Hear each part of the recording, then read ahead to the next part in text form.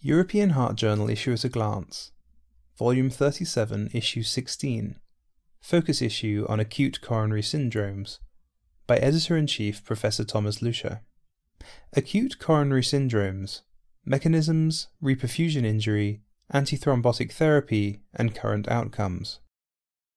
The management and outcome of acute coronary syndromes, or ACS, and, as a consequence, outcomes, have improved impressively over the last decades, but they remain the most important cause of rehospitalization, re-interventions, heart failure, and death. To further reduce infarct size and thus ameliorate clinical outcome, current guidelines recommend early detection with high-sensitive troponin assays, ECG and imaging in those with non-ST segment myocardial infarction, and, if required, urgent primary percutaneous coronary intervention, PCI, particularly in STEMI. In STEMI, reperfusion after longer periods of ischemia may cause myocardial injury. Thus, based on experimental findings, cardioprotection against reperfusion injury with either mechanical, ischemic post-conditioning, remote ischemic preconditioning, therapeutic hypothermia and hypoxemia, as well as pharmacological interventions, atrial natriuretic peptide, cyclosporine A, and exenatide, have been investigated. Cardiac stem cell treatment has also been suggested to reduce infarct size and negative remodeling of the left ventricle that may further improve symptoms and prognosis. Fabrizio Montecuccio and colleagues from the University of Genoa in Italy review these topics in their article Pathophysiology of ST Segment Elevation Myocardial Infarction, STEMI, Novel Mechanisms and Treatments. Dual antiplatelet therapy, DAPT, with aspirin and a P2Y12 receptor inhibitor is essential in the treatment of ACS patients immediately before and after primary PCI. In recent years, the most appropriate timing for initiation and particularly the duration of P2Y12 receptor inhibition has been in the center of interest. In their review, Pre-treatment with P2Y12 inhibitors in ACS patients, who, when, why, and which agent, Dirk Sibbing from the Deutsche Herzzentrum in Munich, Germany, discusses the issue in great depth. One issue is the usefulness of pre-treatment with P2Y12 receptor inhibitors upstream of coronary angiography and PCI. Recently, 2 randomized trials evaluated the value of pre-treatment with disappointing results, one in NSTEMI, i.e. the ACOST trial, and in a second one in STEMI, i.e. the Atlantic trial. Neither of these, however, answered all questions. Indeed, given the recent approval of the intravenous and rapidly acting P2Y12 inhibitor Cangrelor, the issue got a new twist. The authors evaluate and discuss the available evidence regarding the value of pre-treatment with the now available 4 oral and intravenous P2Y12 inhibitors that can be administered to patients in whom coronary angiography followed by possible primary PCI is planned. As an extension of the review by Montecuccio and colleagues, see Michael Gibson and colleagues from the Perfuse study group tested a cell-permeable peptide, i.e. MTB131, that experimentally preserves the integrity of cardiolipin, enhances mitochondrial energetics, and improves myocyte survival during reperfusion.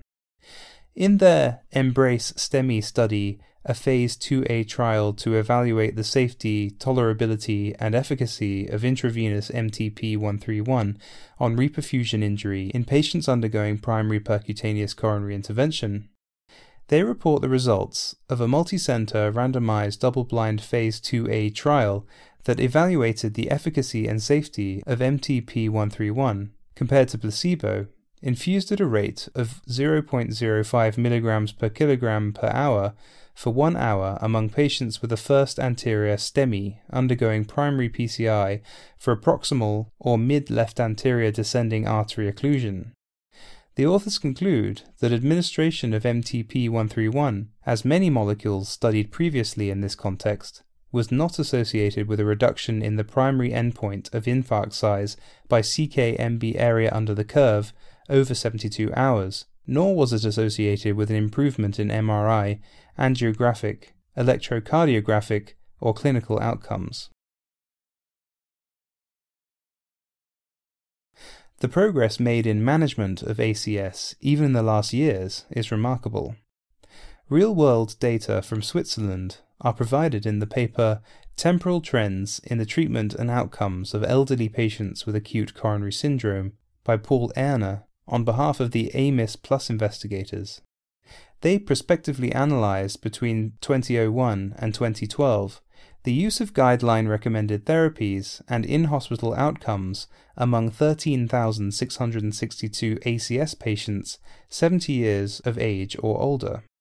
Between first and last 4 years, the use of guideline-recommended drugs and of primary PCI use increased from 44% to 70% of older ACS patients. Concomitantly, in-hospital decreased from 12% to 10%, and major adverse cardiac and cerebrovascular events from 14% to 11%. Primary PCI was used increasingly and successfully in older and comorbid patients. The authors conclude that over a recent 12-year period use of guideline-recommended therapies in ACS increased and in-hospital outcomes improved.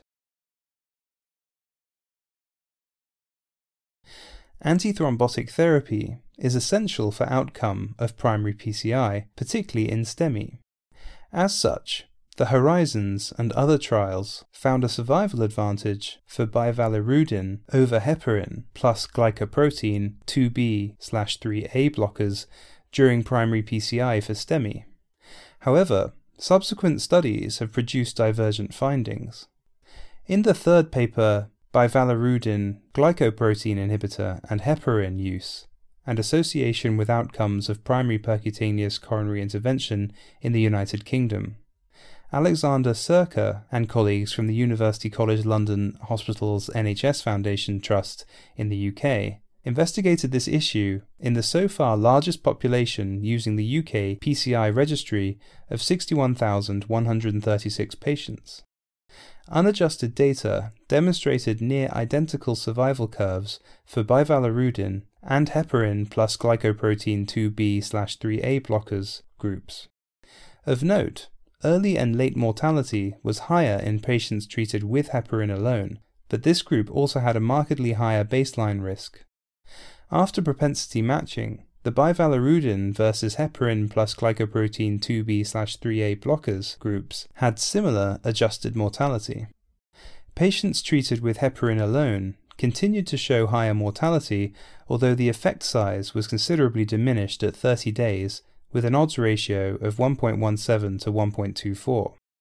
Thus, in STEMI patients undergoing primary PC, short or medium-term mortality was similar, regardless of whether bivalirudin or heparin plus glycoprotein 2b/3a blockers were used.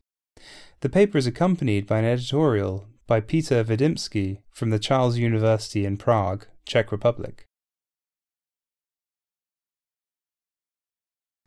Growth differentiation factor 15, GDF15, appears to predict death and cardiovascular events in patients with different cardiovascular conditions, but confirmation in truly large prospective cohorts is missing.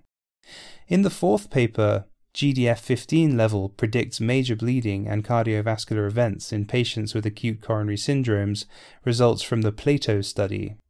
Emil Hagström and the Plato investigators studied the independent associations between GDF15 levels and major bleeding, the extent of coronary lesions, and events in 16,876 patients with ACS. During a 12-month follow-up, GDF15 levels were related to extent of coronary artery disease and to all types of non-CABG-related major bleeding, spontaneous myocardial infarction, stroke, and death. After adjusting with Cox proportional hazards models, one standard deviation increase in GDF15 remained associated with increased risk of major bleeding with a hazard ratio of 1.37 and with a similar increase in risk across different bleeding locations. For the same increase in GDF-15, the hazard ratio for the composite of cardiovascular death, infarction, and stroke was 1.29, 1.41 for cardiovascular death, 1.41 for all-cause death, 1.15 for spontaneous infarction, and 1.19 for stroke. The authors conclude that in ACS, higher levels of GDF-15 are associated with an increased risk of major non-CABG-related bleeding, spontaneous infarction, and stroke, as well as mortality. Thus, in ACS, GDF-15 seems to improve risk stratification beyond established risk factors. The paper is accompanied by an editorial by Kai C. Wollert from the Hanover Medical School in Germany. The editors hope that this issue of the European Heart Journal will find the interest of its readers.